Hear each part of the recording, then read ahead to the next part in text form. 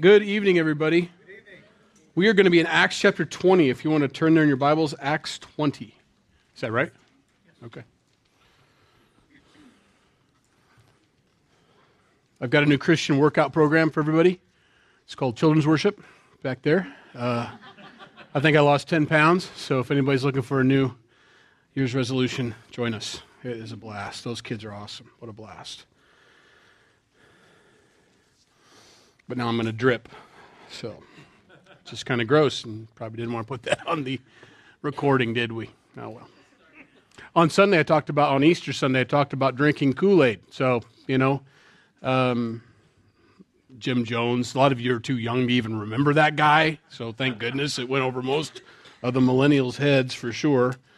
Boy, got to guard your mouth. You do, I don't. Acts 20, what an exciting chapter. Probably one of the greatest, most impactful for me sermons recorded was Paul's to the Ephesian elders. Such a heartfelt outpouring of a summation of his life and turning over the keys, to the elders of Ephesus. What a deal for him. Paul had such a heart and such a compassion for people. Every church that he started, he considered them his kids. He, in fact, he called himself that to the Corinthians. I'm your spiritual father. You've got a lot of teachers, but you've only got one dad, basically. That's how he thought about him. Now, he didn't care whether they felt like that about him or not. He just felt that kind of responsibility as a father would for a son or a daughter. And so when he writes this at the end, it's at the second half of this chapter 20 to these guys, he's literally turning over his family to these men.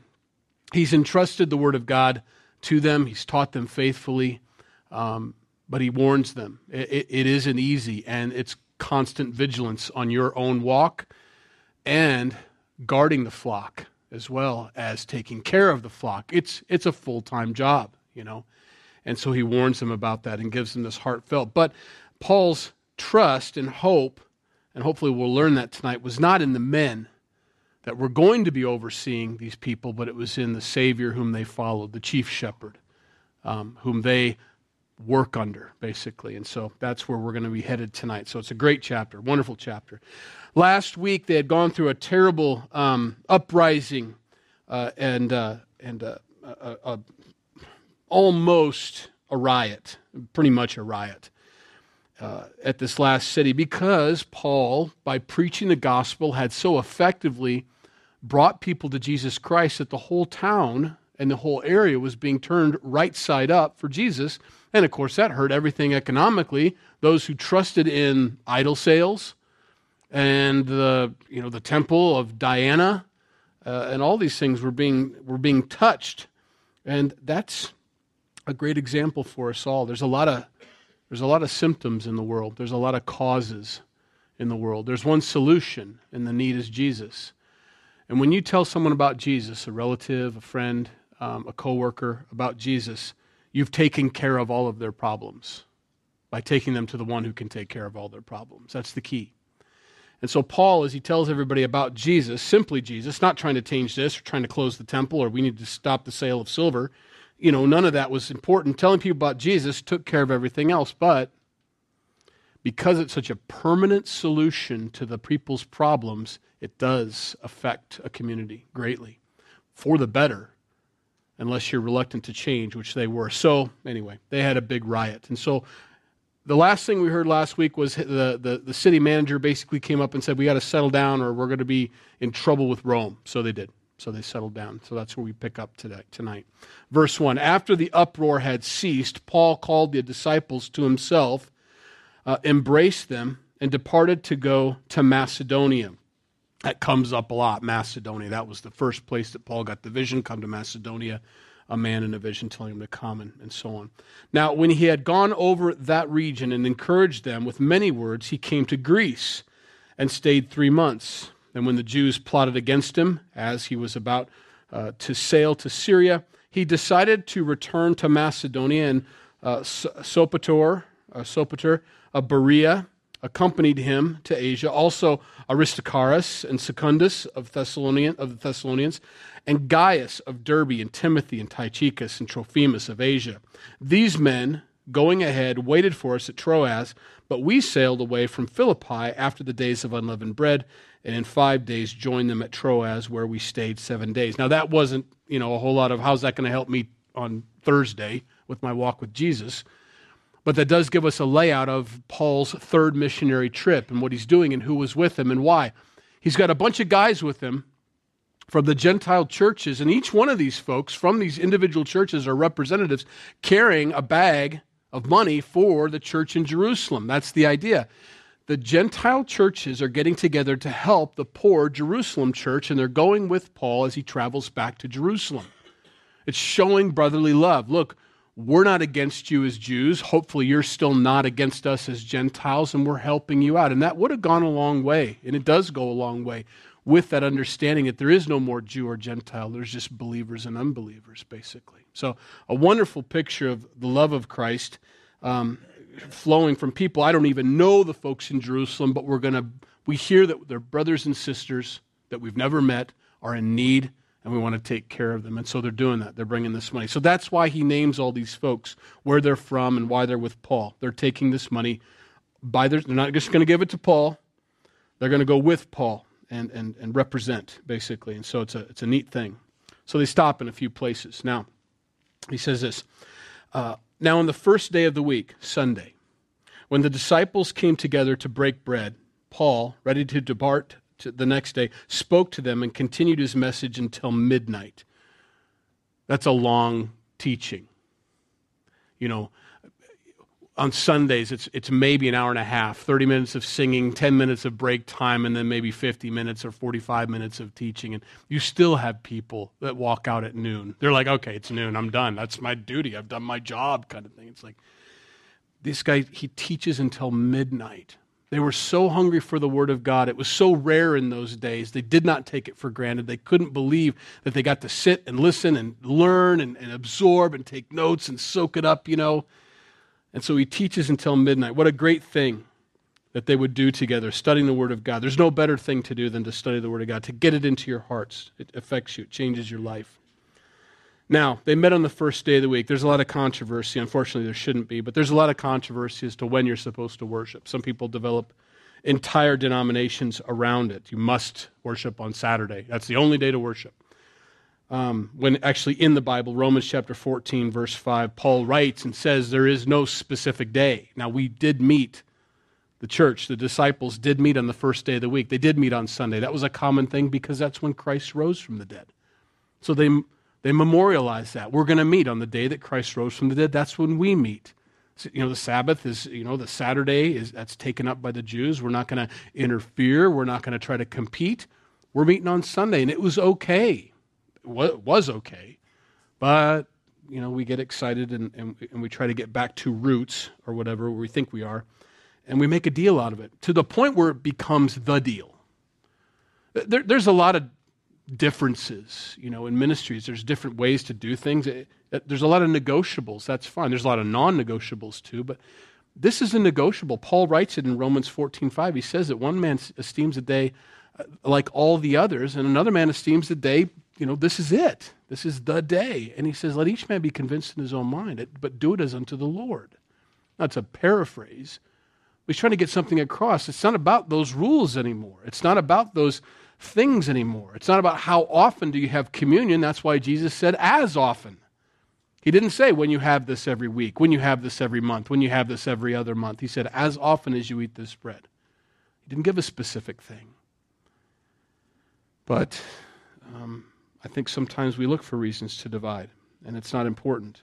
So worship on Saturday. I don't have a problem with that. Go for it, because that's the day you think you're supposed to worship. What I have a problem with is when you tell other people that you're not worshiping properly because you're not worshiping on Saturday. That's the difficulty. See, we're a non-denomination. We're not interdenominational. That's the difference. We're not interdenominational. We're non-denominational. We don't like the things that divide. What's the point? The things that are negotiable, there's no reason to divide over them. And this is one of the things they divide over. We still do to this day, and it's unfortunate. You can meet on Wednesdays. You can meet on Saturday nights. You can worship anytime. How about worship God every single day of the week equally? You can't go wrong with that, Anyway, they met on the first day of the week. They came together. It's documented in Scripture. So if you're going to make an argument for a specific day, Sunday then, But we don't, and neither does Paul. And he spoke until midnight. There were many lamps in the upper room. Now remember who's writing this. This is Dr. Luke. So he's giving us a diagnosis or a suspicion as to why Eutychus is about to fall out of the window. There's a lot of lamps in the upper room, he says. That's why he gives us this background. And we were gathered where they were gathered together. And in a window sat a certain young man named Eutychus, who was sinking into a deep sleep. Probably carbon monoxide poisoning. Who knows what's happening? Or just Paul, So I don't feel bad when people fall asleep at church anymore. I just figure it's their sleep apnea. It's their own, it's their deal. And if Paul had, these guys falling asleep, hey, we're in good company. Anyway, so Eutychus is there sinking into a deep sleep. He was overcome by sleep, and as Paul continued speaking, he fell down from the third story. I don't know if their third story is our third story. That'd be 33 feet. I hope not. I hope it's more like an 8-foot thing, but still, that's 24 feet. That's not good. And was taken up dead. That's a powerful sermon. But Paul went down, fell on him, and embracing him said, "Do not trouble yourselves, for his life is in him." Now when he had come up, had broken bread and eaten, and talked a long while, even till daybreak, he departed, and they brought the young man in alive, and they were not a little comforted. I just smile because that's great. He teaches till midnight. Eutychus falls out because he's so tired, and Paul's going so long, dies. Paul resurrects him. He goes back to teaching until daybreak, and then just goes on. That's amazing. That's incredible. I think, maybe we could do for a little longevity, or a little training. Maybe we'll go 50 minutes this week, maybe 55 minutes next week, and we'll work our way up to a 14-hour sermon, kind of thing. We watched the Little House on the Prairie, and then we read the books and everything, and it was a deal to go to church back then. It still is today. It's a good deal. But they'd take their wagon, they'd get everybody loaded up, everybody looked their best, their Sunday best, the only time they got to wear that dress, and they would just come to church, they'd hear, and they'd picnic, and they'd have games, and they'd stay all day long, and then at the night, they'd go home. That's neat. Now, a lot of it's because it's agricultural, and you're far away from your neighbors, and that's a time to gather and all that, but what a great thing, to do that, to gather together, that breaking of the bread together, that coming together and spending a long period of time. We spend so much of our time with unbelievers all week long. It's nice to have that fellowship with those who love Jesus like you love Jesus, and there's more to it than just getting your quick, vitamin pill of God's Word and running home, but to spend some time and get your mind right, get your heart right again for Monday, which is coming like a freight train, It's beautiful. It's neat. And so he teaches all the way until dawn. And they ate it up. They loved it. I love it. It's neat.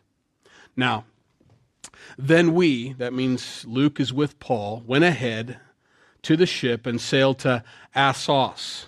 I think that's how you pronounce it. There, intending to take Paul on board, for so he had given orders, intending himself to go on foot.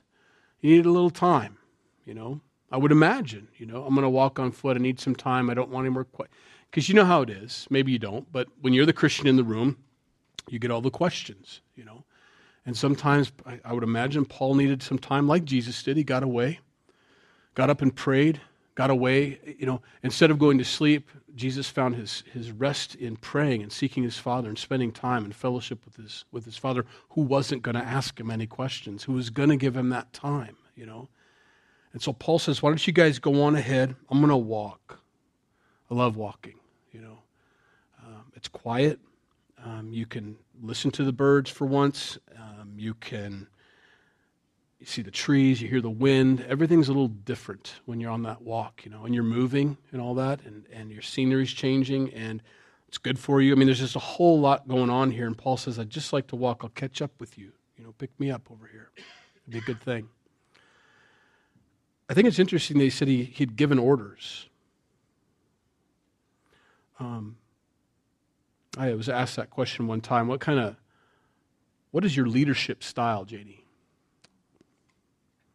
I said, I didn't know I was supposed to have one. I don't think I have a leadership style.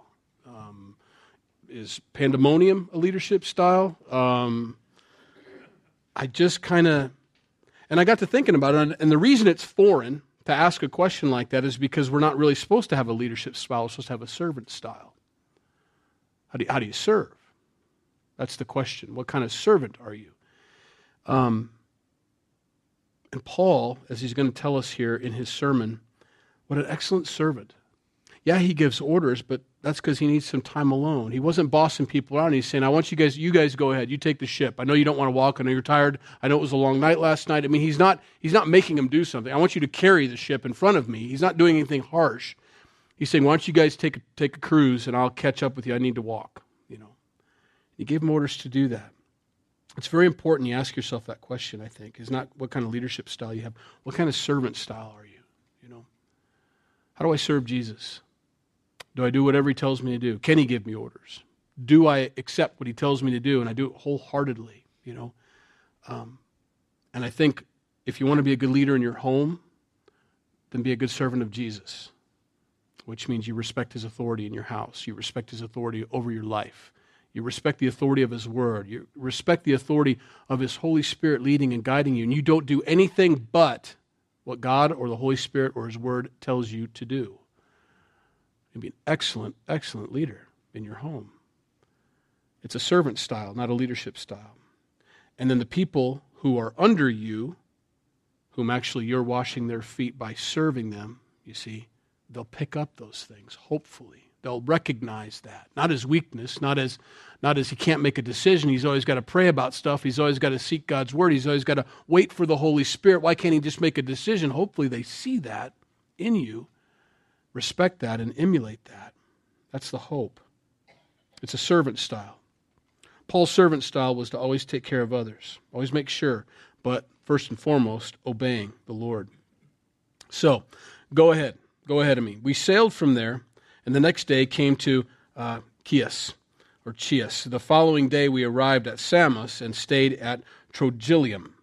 The next day we came to Miletus, for Paul had decided to sail past Ephesus so that he would not have to spend time in Asia, for he was hurrying to be at Jerusalem, if possible, on the day of Pentecost. Paul's driven at this point. I've got to get to Jerusalem. I've got to get to Jerusalem. And sometimes you know that. I've just got to get to this place. I don't know what's waiting for me, and I don't know exactly why I need to go do this thing. I just know I need to be there. It could be a family event. It could be a Thanksgiving or a Christmas that you weren't planning on going to, but for some reason you feel stirred, I need to be there. Why? Has God given you a word from my Father, or whatever your wife might say? No. I just know I need to be there. I've got to get there. And Paul has that. And he is so obedient to the Holy Spirit that he does it. He doesn't have to know what's going to happen there. He doesn't have to know why he's supposed to be there. All he knows is that's where God wants me. That's where I'm going to go. I'm going to do it. What a great servant. So from Miletus, he sent to Ephesus and called for the elders of the church. Before he heads to Jerusalem, he has to give them these last words of encouragement. So this is actually the first leadership conference in the Bible, first one. So he calls for these elders of Ephesus, and when they had come to him, he said, "You know from the first day that I came to Asia, in what manner I always lived among you, serving the Lord with all humility, and with many tears and trials which happened to me by the plotting of the Jews, how I kept back nothing that was helpful, but proclaimed it to you and taught you publicly and from house to house, testifying to Jews and also to Greeks repentance toward God and faith towards our Lord Jesus Christ. And see, now I go bound in the Spirit to Jerusalem, not knowing the things that will happen to me there, except that the Holy Spirit testifies in every city, saying that chains and tribulations await me." So this is his sermon. This is what he's sharing with them. The Holy Spirit's telling him wherever he goes, probably through prophecy, the gift of prophecy, chains and tribulations await for you. It's not going to go well there. At no time does the Holy Spirit tell him not to go, just informs him of what's going to happen there. And that doesn't turn Paul away. I like that. I like that. He's going to say this much later on. He's going to say, none of these things move me. That's a hard thing. You wonder how much can the Holy Spirit tell me about the future. I want to know everything. I want to know steps 1 through 10, not just 2. And then when 2 is done, 3. I'd like to know all of them. I promise I'll do them all, I tell God, And he doesn't tell me 1 through 10. He tells me 2 and then 3 because he knows me. Because maybe 7 isn't good. Maybe 9's really bad, And maybe he knows that these things would move me, Maybe. I don't know. With Paul, it's not the case. The Holy Spirit is free to have this conversation, knowing that he obeys orders. He does what God wants him to do. He's led by the Holy Spirit. He's not dissuaded or worried, or he's encouraging everybody. The Holy Spirit's seen him get tossed and beat, and rocked, stoned to death, and then raised again, and so on. He's seen all these things happen, and so Paul can be entrusted with everything because he knows none of these things are going to move him. Nothing in this world, nothing in this life causes him to turn away from his course. And that's probably the biggest message for tonight. What in this world would change your course from Christ? Would it be, I don't even want to mention them. What would change your course? And I want to be able to say like Paul, and I want to pray that way, and I want to live that way, that nothing would change my course. Nothing would change what Christ has called me to do or his orders that are given to me. They will be fulfilled. I'll do exactly what he tells me to do, even if it means chains and tribulations await me or harm. So he starts off that way. Remember how I lived among you. Remember the example that I set before you. I lived this way. It's not something that, it wasn't theoretical. I didn't show up in a limousine, hopped out, gave my speech, collected my $200,000 in speaking fees, hopped back in the limo, went back to my posh hotel. I lived it among you. I believed what I was teaching. I lived the way I taught. I was an example, It was practical for me. It wasn't theoretical. You know how I've done that. He starts off with that first, the example. I kept nothing back that was helpful, but proclaimed it to you and taught you publicly from house to house, testifying to the Jews. And here's what he taught: repentance toward God and faith towards our Lord Jesus Christ. I love the way he words that. Repenting from your sins is the same as repenting towards God. It just depends on how you put it. If you're turning your back to sin, your face is naturally going to be towards God. If you turn your face away from God, you will be turning back towards your sin. And so Paul, the way he taught it was, I'm teaching these people just to turn back to God. That's a whole lot easier than trying to remember not to sin. It's one of the easiest ways to walk with Jesus is to remember, face him always. Read his word every morning, every night, whenever you get the chance. Pray without ceasing like Paul did. Keep your face towards Christ, and sin will always be at your back. Now, a lot of people are struggling with this sin or that thing that's got a hold of me. And they spend forever by putting notes all over, and all they think about, honestly, is that sin. Well, I've got to not do that sin. Don't forget not to do that sin, When it's as easy as, I just have to remember to worship Jesus. I just have to remember to love him more than I love myself, to serve him, to diminish so that he might increase in my life, And sin is naturally at your back.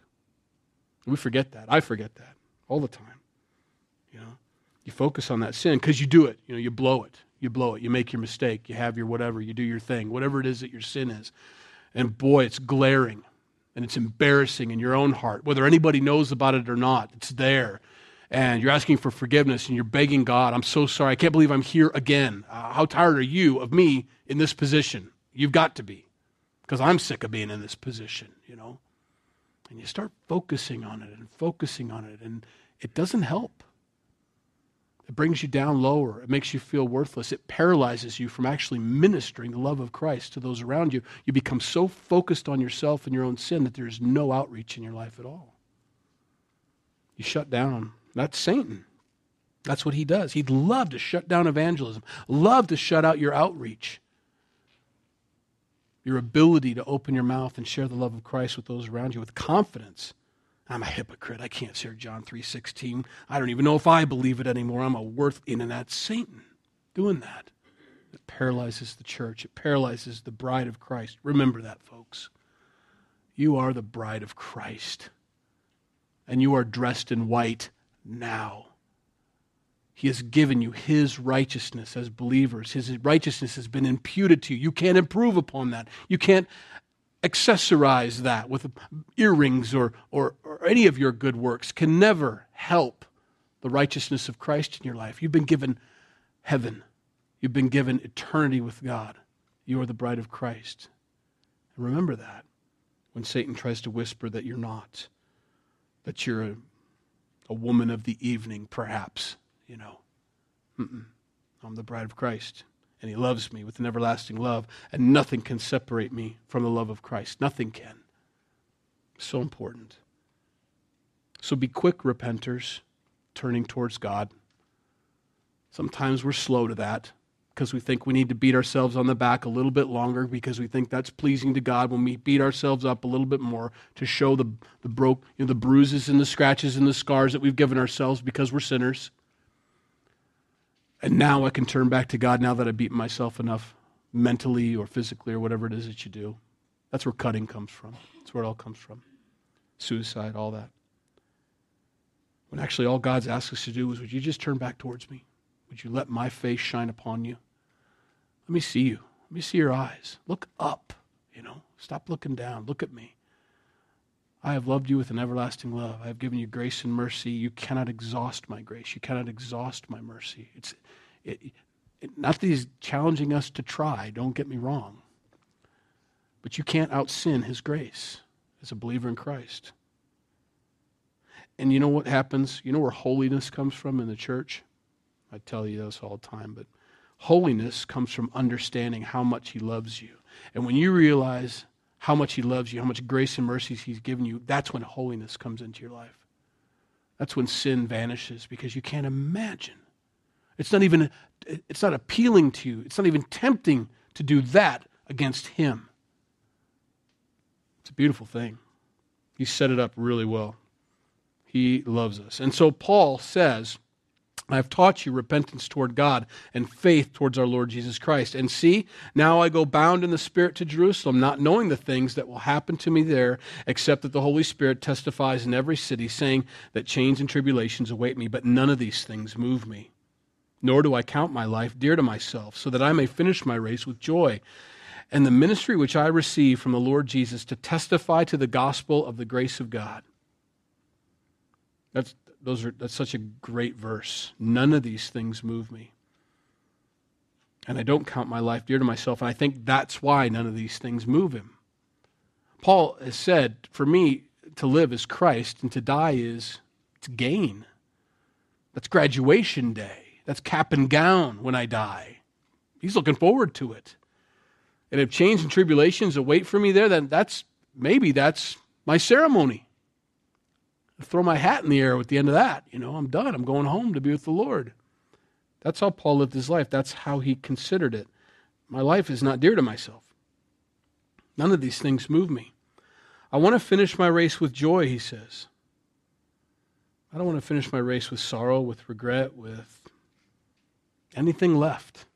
I want to come across that finish line joyful but spent,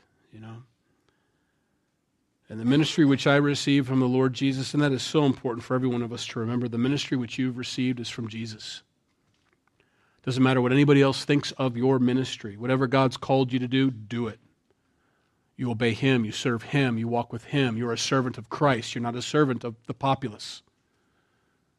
Popular vote doesn't matter. It's not a democratic situation. You do what Christ has called you to do and do it wholeheartedly. And you answer to Him also. And Paul says that. I received this ministry from the Lord Jesus, and you can bet I'm going to finish it with joy. None of these things move me. I love it. To testify the gospel of the grace of God. That's what I'm called to do. To testify the good news of the grace of God. That's what gospel means. The good news of the grace. That's why the Gentiles were so excited to hear about this Savior. They knew the Jewish Messiah. They knew what they were being taught about the Jewish Messiah, how he was going to be a king and all, but for the life of them, they couldn't figure out how they were going to be a part of it. How is this going to work? And the Jews had their ideas about it. Well, what you got to do is be really legalistic, and you have to be really careful, and you have to walk just so. And the Jews were, and the Gentiles were like, okay. And that's what the Jews would do. You got to be circumcised. Remember, I'm glad you got saved, but you need to be circumcised. Whatever it takes, I guess. And how glad they were when they understood that it has nothing to do with my flesh. It has nothing to do with the day on which I worship. It has nothing to do with all these physical things of the old covenant that was a shadow cast by Jesus Christ. That's what Hebrews 4 is all about. Jesus is our rest. He is our Sabbath. He is the fulfillment of every single Sabbath. He's the fulfillment of every single feast. He's the fulfillment of every sacrifice. It's all finished. When he said it was finished at the cross, I don't think most people understood how finished it really was. I mean, it's done. The temple's destroyed. We don't need it anymore. There's no need for the temple. You are the temple of the Holy Spirit now. You need to be born again. You need to be filled with the Holy Spirit. I reside in you, he says. You're not God, don't misunderstand me. But Christ does live in you. That's the idea. It's no longer I that live, but Christ live in me. That's the idea. He wants us to understand that. Now it's you, it's your heart. That's what he's looking at. So, I testify this gospel of grace, and boy, it caught the world on fire. Are you kidding me? He just loves me. He loves me right where I'm at. He does. And he died for you at the cross while you were his enemy. Not repentant. While you were an enemy, he died on the cross for your sins. And salvation is belief. What must I do to be saved? Believe on him whom he sent. Believe on him. That's an amazing gospel. That's an amazing testimony. That is our testimony. That's what we share with people. That's what we're called to do. And indeed, now I know that you all, among whom I have gone preaching the kingdom of God, will see my face no more. This is the last you're going to see me. Therefore I testify to you this day that I am innocent of the blood of all men. For I have not shunned to declare to you the whole counsel of God. He taught them everything they needed to know. He left with a clear conscience. You guys have everything. You have all of it. Therefore, take heed to yourselves and to all the flock, among which the Holy Spirit has made you overseers, to shepherd the church of God, which he purchased with his own blood. You see there where Jesus is called God? A lot of people miss that. The shepherd, the church of God, which he, God, purchased with his own blood. The only person that bled on the cross was Jesus. He is God come in the flesh. There's no doubt about his deity. Paul says so. But you guys, you shepherds, now that I'm gone, you guys are going to have to watch these guys. Watch this flock. The Holy Spirit's made you overseers. You need to shepherd them. You need to take care of them like a shepherd takes care of sheep. Of course there's a chief shepherd. That's Jesus, but you're an underling. You're someone that's been entrusted with a certain portion of a pasture. And you are going to be watching over that. And whoever wanders into your section, that's your responsibility. Take care of them. For I know this, after my departure, savage wolves will come in among you, not sparing the flock. So in other words, as a shepherd, you're supposed to watch for wolves. Not only do you have to feed and water the sheep, make sure they're taken care of.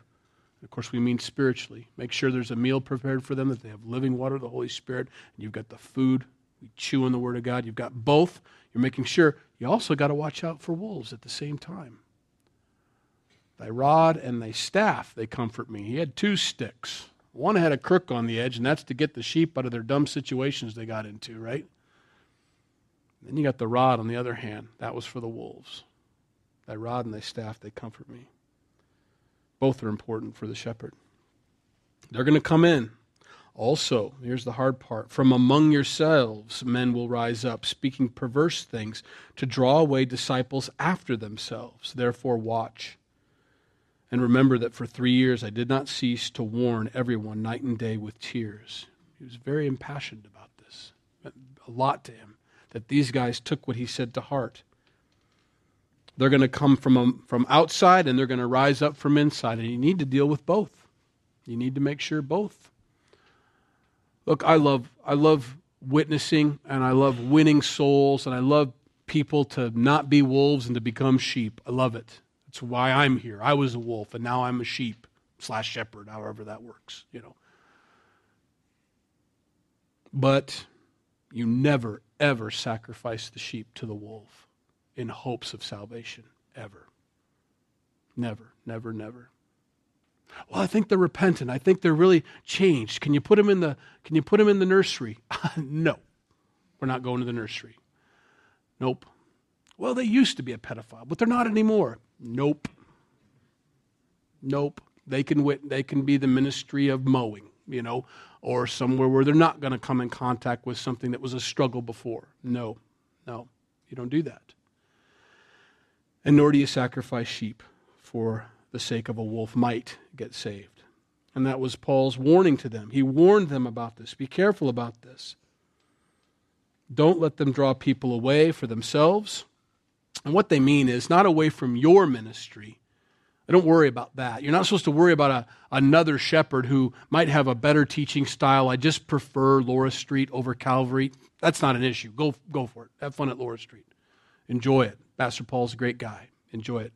No, it's causing people to fall away from Christ and to start following that person. That's the idea. That's not acceptable. Cults, so on. You got to watch out for that. People that establish authority as you have to go through me to get to Christ. God hates the deeds of the Nicolaitans. Several times he says that. I hate the deeds of the Nicolaitans, and that was the leadership over the laity. I don't like that. Jesus died on the cross to eradicate the fact that you now no longer need another man to get to Christ. I've ripped that veil from top to bottom so that you can boldly come to that throne of grace and mercy in time of need. I don't ever want to see that fence mended, that curtain sewn back together again. No, that's been ripped permanently. But there's a lot of veil menders out there that say, yeah, hold on a minute. You got to get a little bit more holy before you can get past me to get to God. Well, God deals with them. Read the book of Revelation, chapters 2 and 3. He warns those folks about that. And so Paul says that. Watch out for these guys. Watch out for them. They're like savage wolves. They're going to eat sheep. That's how you know. How do I know if they're a wolf or not? Or just wolves eat sheep. Sheep bite sometimes. Wolves eat them. And that's how you know the difference. Of course, you don't want to wait till it gets to that point. But so, verse 32. So now, brethren, I commend you to God and to the word of his grace, which is able to build you up and give you an inheritance among all those who are sanctified. Do you see the follow-up Paul has here? I don't have a problem leaving you with the keys to the ministry because I'm commending you to God. You don't need me. You have God. You also have his word, the word of his grace, which is able to build you up and to give you an inheritance. Faith comes by hearing, and hearing by the word of God. You, God, and the word of God and his Bible, look out, world. You're set. We're all set. It's exciting. Me on an abandoned island, just me, and a Bible and the Holy Spirit. Well, wouldn't be a lot of ministry going on there probably, just me. But I'll become a mature Christian just with those three elements. That's all it takes. You take out one of those three elements, though, and you get into a problem. You take out the Holy Spirit and just have a man in the Bible. Ugh. See, the Bible, the Word of God, is the sword of the Spirit. Without God, we usually grab the wrong end and we start swinging and banging people on the head with it like a club. It doesn't work, and we end up getting cut up in the process. That's the idea. But when we hold the Word of God as the Holy Spirit holds it, and we have the Lord, then it's used properly. If my heart isn't in it, if I take myself out of the equation, well, then none of it's of any value. God's word is still true. The Holy Spirit is still active, but I'm not affected because I've removed myself from the situation. And likewise, you take the word of God out, and you have just you and the Holy Spirit, and you get excited, and you get away, and you start thinking, and you don't know the difference. You don't have his word as your base. You start getting you get weird. You get wacky. Gold dust starts falling from the ceiling, and people get gold fillings in their teeth, start barking like dogs, or having the Holy Spirit laughter, and so on. Watch out. How was church so great we didn't have time for the Word of God? It didn't.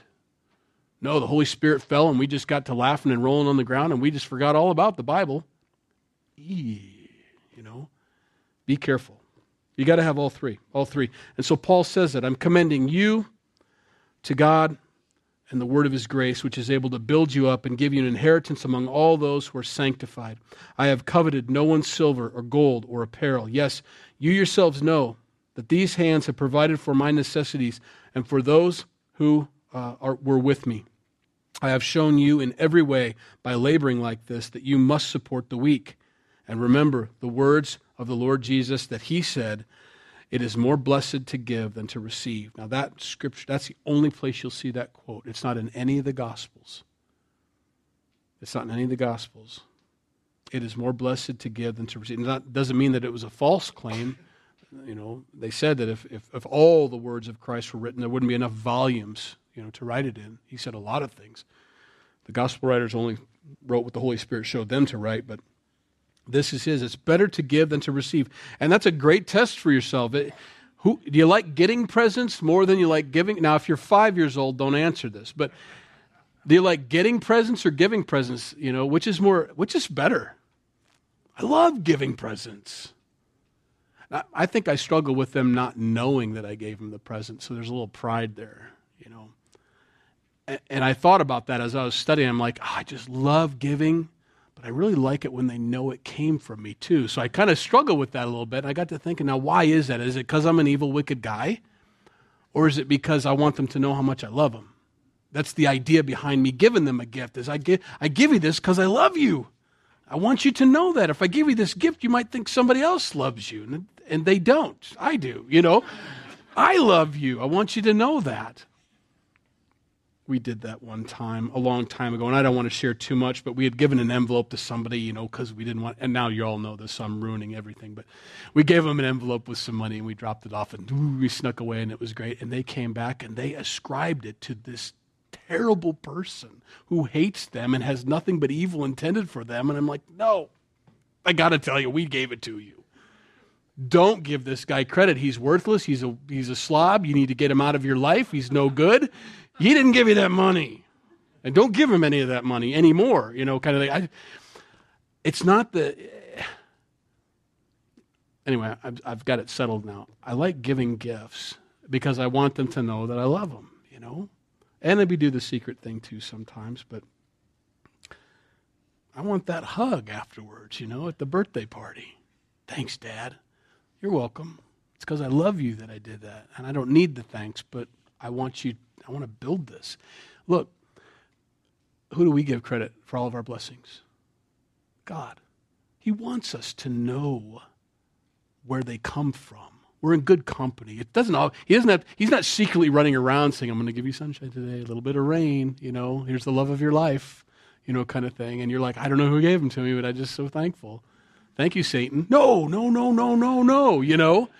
It was me. God wants us to know that.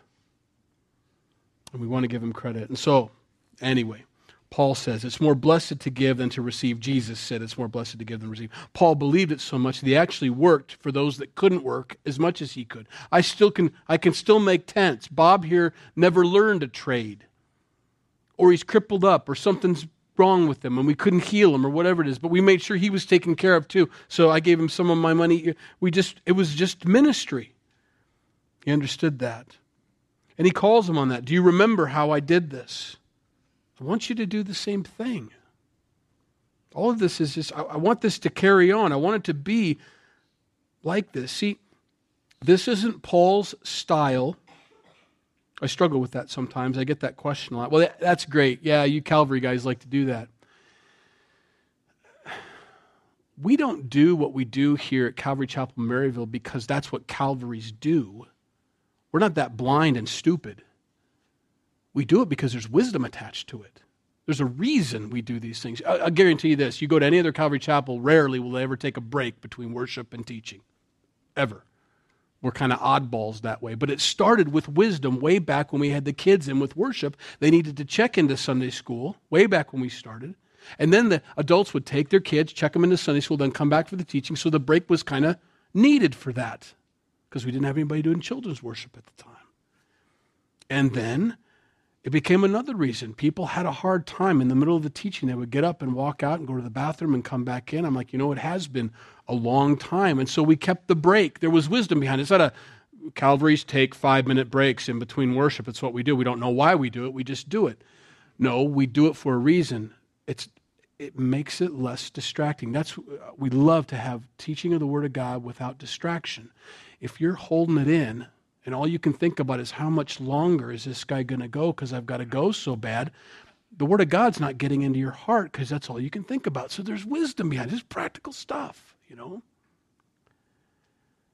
Paul didn't have it's not the Paul way. It's, look, I did these things because it's got wisdom attached to it. I follow Christ. I serve Him wholeheartedly, and you guys decided to come alongside with me because you believed in that ministry. What a blessing it was. Look at these guys, they're come alongside and they supported Paul. When Paul was in prison, they would come along, make sure he had his food, his clothes, his scrolls, so he could read the Word of God. And then they were messengers. They would go all over and tell other people and do what he couldn't do.